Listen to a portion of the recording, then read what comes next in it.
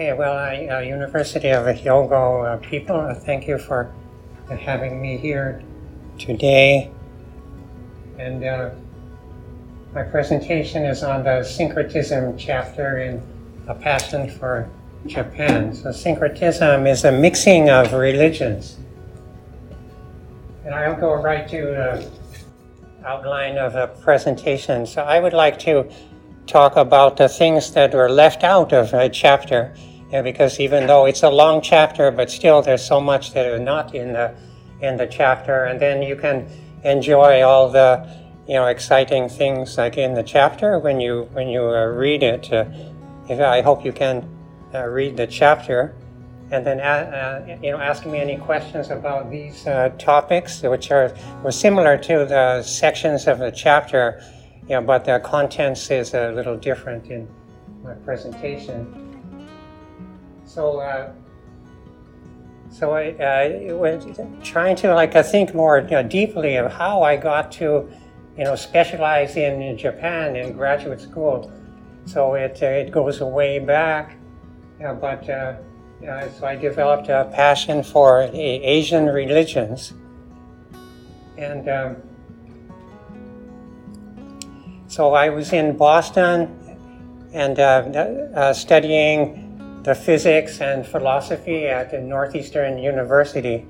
I'm not sure if studying is the right word, but a lot of the bookstores were starting to sell, books about Eastern thought and Asian religions, and I would read authors like Hermann Hesse.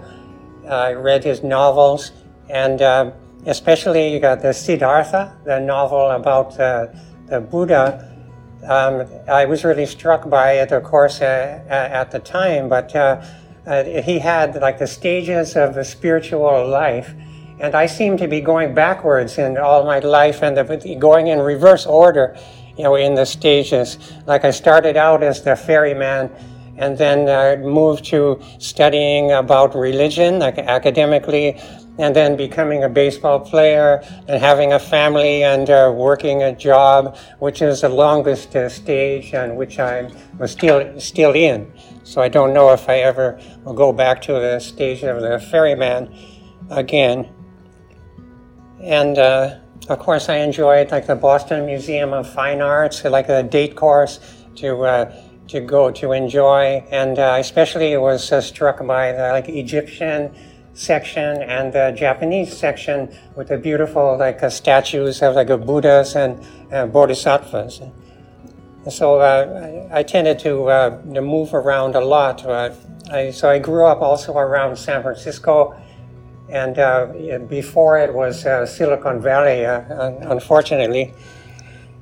And so one place I ended up was around Taos, New Mexico, and so they had the Taos Pueblo. It was very famous for the spiritual life of Native Americans, and I was even invited into the Pueblo and was able to eat a multicolored Indian corn, and even then, I would like a Japanese. I was saying, no, I feel guilty, and they said, but go ahead. And then, so I did eat it, and it was so delicious, fresh out of the adobe oven. But the reason I went there was it was sort of my first pilgrimage. So I was only about 21, but my destination was the Lama Foundation, on a mountaintop, above Taos, New Mexico. And the founder of the Lama Foundation was Barbara Durkee, and I remember she trusted me to babysit with her children or babysit her daughters. And then just today or yesterday, looking up in Wikipedia, I found out that her brother was my physics teacher in Boston, and so that would have been another link. So maybe I had another hint, where there was a woman named Berkeley there, and she was engaged to the guy, and they said, oh, that's my physics teacher, like a Hans von Briesen in Boston. And then later I met Berkeley in Berkeley. But the Lama Foundation was a place where Ram Dass did kind of the developing the ideas for the book Be Here Now, like a best-selling book at the time. And so actually I didn't know that about that, but when I arrived as a pilgrim at the Lama Foundation, so I thought, I could do like a Tibetan yoga or meditation there, but it was actually a different things. It's a Lama with the name of the mountain in Spanish, or the mountain range is Sangre de Cristo, the blood of Christ mountain range, and. So when I arrived was just when after the book The Be Here Now came out, and so I was there then, I could say, and I was able to hang around with Ram Dass and Allen Ginsberg a little, and then I met them later separately in Hawaii also, and so Ram Dass was just a pretty like an orthodox, like a Hindu Swami or the guru, type of person. And Allen Ginsberg was either a Zen master or someone with no inhibitions. So I'll say no more. But and so then another person that I was able to meet. So when I was, I think, earlier I could read like the books by Alan Watts. And then, so he wrote about like a Zen, a Satori experience, and things like this. And he also wrote about visiting Japan. And so what he wrote about like a Kamakura and Kyoto is the same as I've experienced. And he said, like, you want to see what's around the next corner, and you go, but eventually all the roads lead back to suburbia. And that's so true when you walk around Kamakura or Kyoto even now. And I happened to meet Alan Watts and was able to get his advice in San Francisco then at a later time. And so one more person that I met in the U.S. before coming to Japan was Edwin O. Reischauer. And so I went to a conference with my good Okinawan friend. And it was really funny. I just recalled yesterday or today that my friend brought his baseball, and he said to Edwin O. Reischauer, "This is a ball that you signed for me in Okinawa when I was a child." And he said, "Oh, I remember that." So in my chapter, I write a little about how that he encouraged me to study Japanese. So I pretty much decided already. But that was before the Japan booms and all that. And so Japan was not well known. And so I didn't know what to expect. But because I specialize in Japan, then I don't feel I had like a culture shock. But I was just so excited to be in Japan, for months. And so in Japan, actually the first place I lived was the Hiroshima. And one time I just went to the Hiroshima Peace Park, and I ran into the Dalai Lama. And so we just kind of spontaneously, I made like a kind of a Sanskrit greeting to His Holiness, just to saying like to hail to the Buddha's Dharma. And then there was, one more person. I met all those people, but I didn't meet Donald Keene, but I went to a lecture of his, like in Japanese, like in Matsuyama. And I was really not very impressed either by his Japanese speaking or what he said. And so you can ask me about it later. I don't want to spend, a lot of time. But then when when then people in Shikoku would say, when I was living there, that, you are the Donald Keene of Shikoku, then it really didn't get me too very excited. Okay, so about like what got me to come to Japan or specialize in Japan, I think it was not so much all the things that I studied, but it was Japanese people I knew. And in Hawaii, most of my friends were Okinawans or other Japanese Americans. And so I think it's because of them that I thought, hey, I like these people. And if I go to Japan, wow, all the Japanese people I can meet. And so I was very glad that I did. Okay, now moving to I have some photos because you live in Japan. They're maybe not so interesting to see the photos. But I was living in Kagawa Prefecture, Takamatsu City, and on the right side is a completion scroll for the pilgrimage of Shikoku, and you can see how very large it is, and they get the stamp from each of the 88 temples to complete the tour, after going around 1,200 kilometers.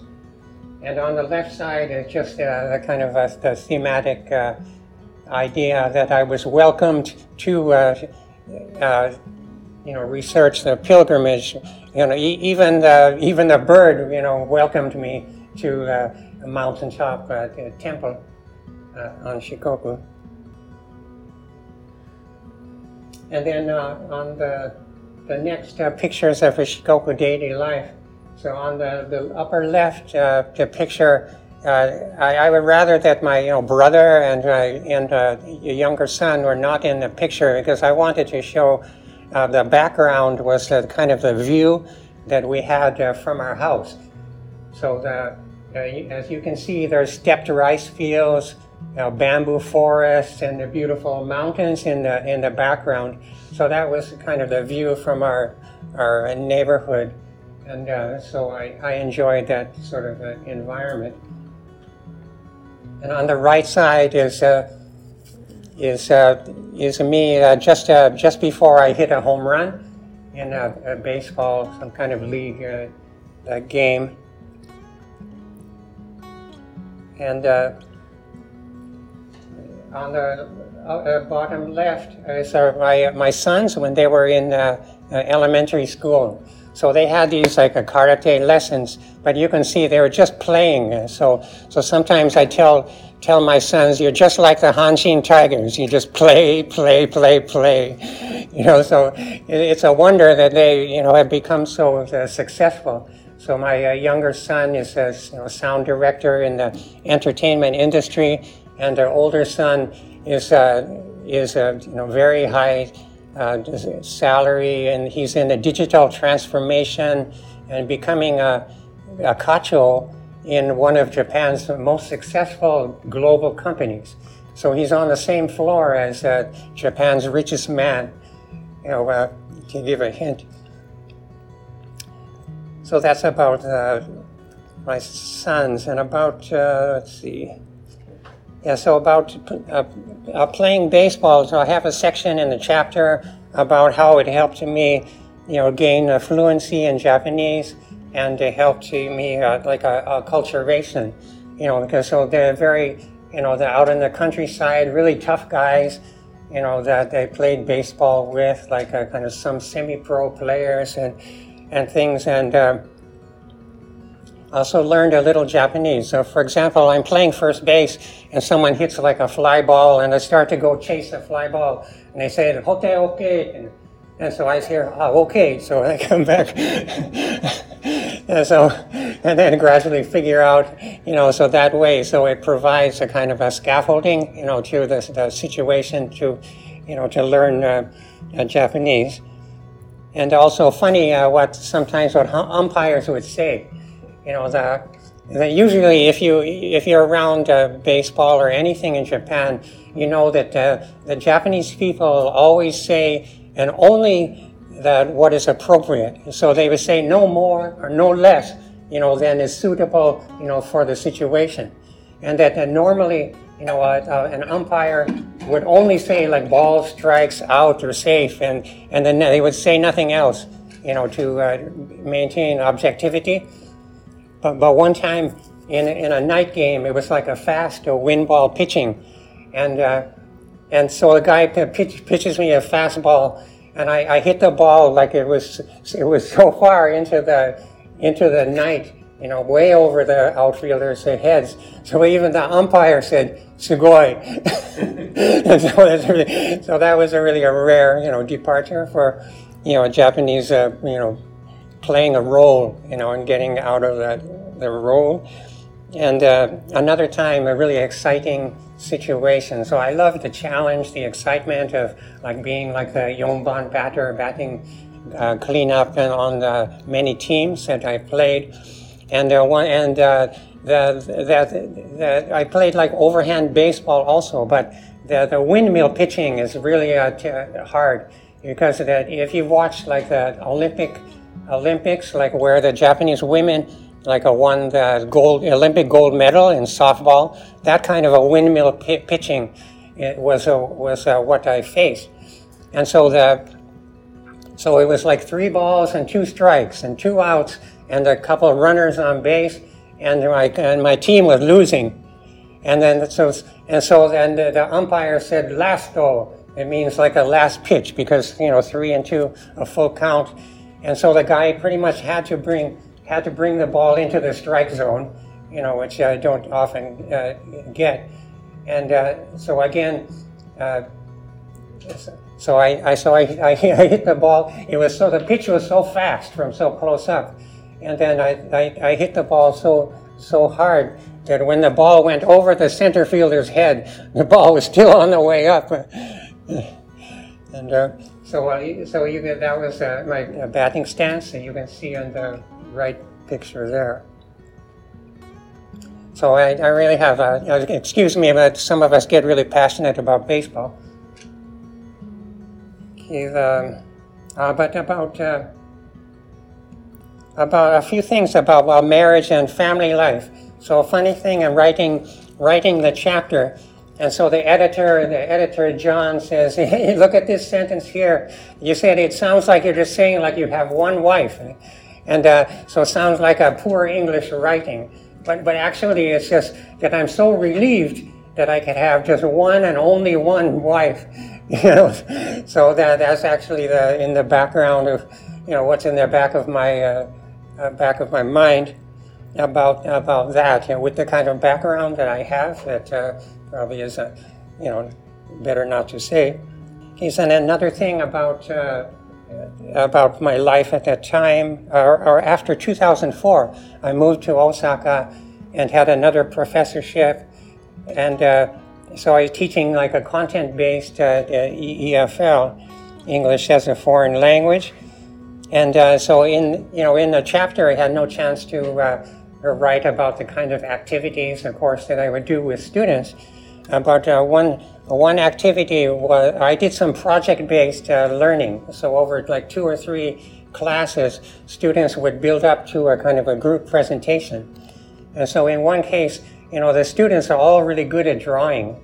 And the students are creative also in Japan.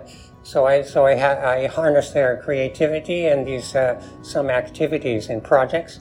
And so one was an animal intercultural communication. So everyone draws their own animal, and then they act as the personality of that animal. So for example, in one case, in one group, there was like a sheep and a lion and some other animal. And then the lion said to the sheep, "Oh, I'm going to eat you." And then the sheep says, "No, eat Steve." They say, "No." And so that was always a fun. And then actually had kind of like an Academy Award ceremony at the end, where the students would decide like who is like the best actor, best comedy, and the various categories. And so that was always enjoyable for everyone. And then I wrote an article for like the MyShare for the Language Teacher magazine about another project that I do which is called like a job interview project. And so in this case, it's very practical for students. So students simulate like having a job interview. So one student is the interviewer, and then the other students in the group like are applying for the job. And so with preparing over 3 classes, so again, the students have a really a really enjoyable experience, but something useful for them like in the future. And then so I did a lot of podcasting, which is like a recording people's voices and putting it on the internet. Sometimes call it like a spoken internet to go, because you could take it off the internet and to go like listen while you're jogging or something without being online.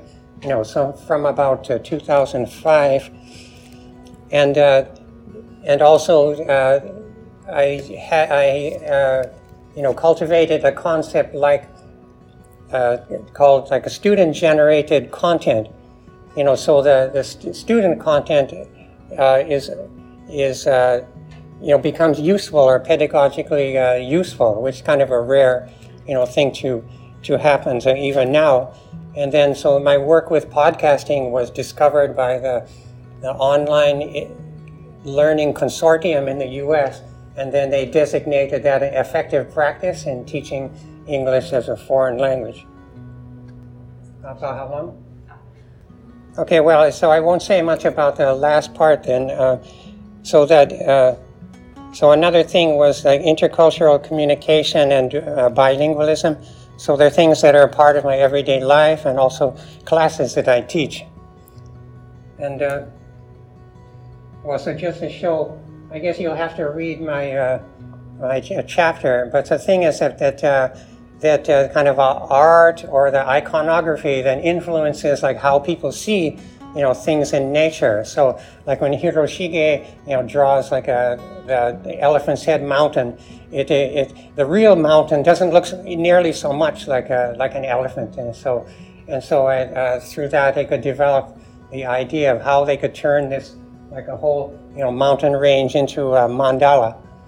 So it's a kind of a long story, but so also in the left upper corner, so the Kompira Daingongen, it swirls down and meets Kukai, at the temple there. So I just can't go much into it. And so actually I charted all different relationships and all divinities that were all converging on this mountain range around from Kompira-san to Zensuji, and I found that all the major Asian religions were represented, and plus even like a folk religious element. So Hinduism, Buddhism, Taoism, and Shinto and Japanese Buddhism were all mixed together. Okay, that's all, unless you have questions later. Thank you very much.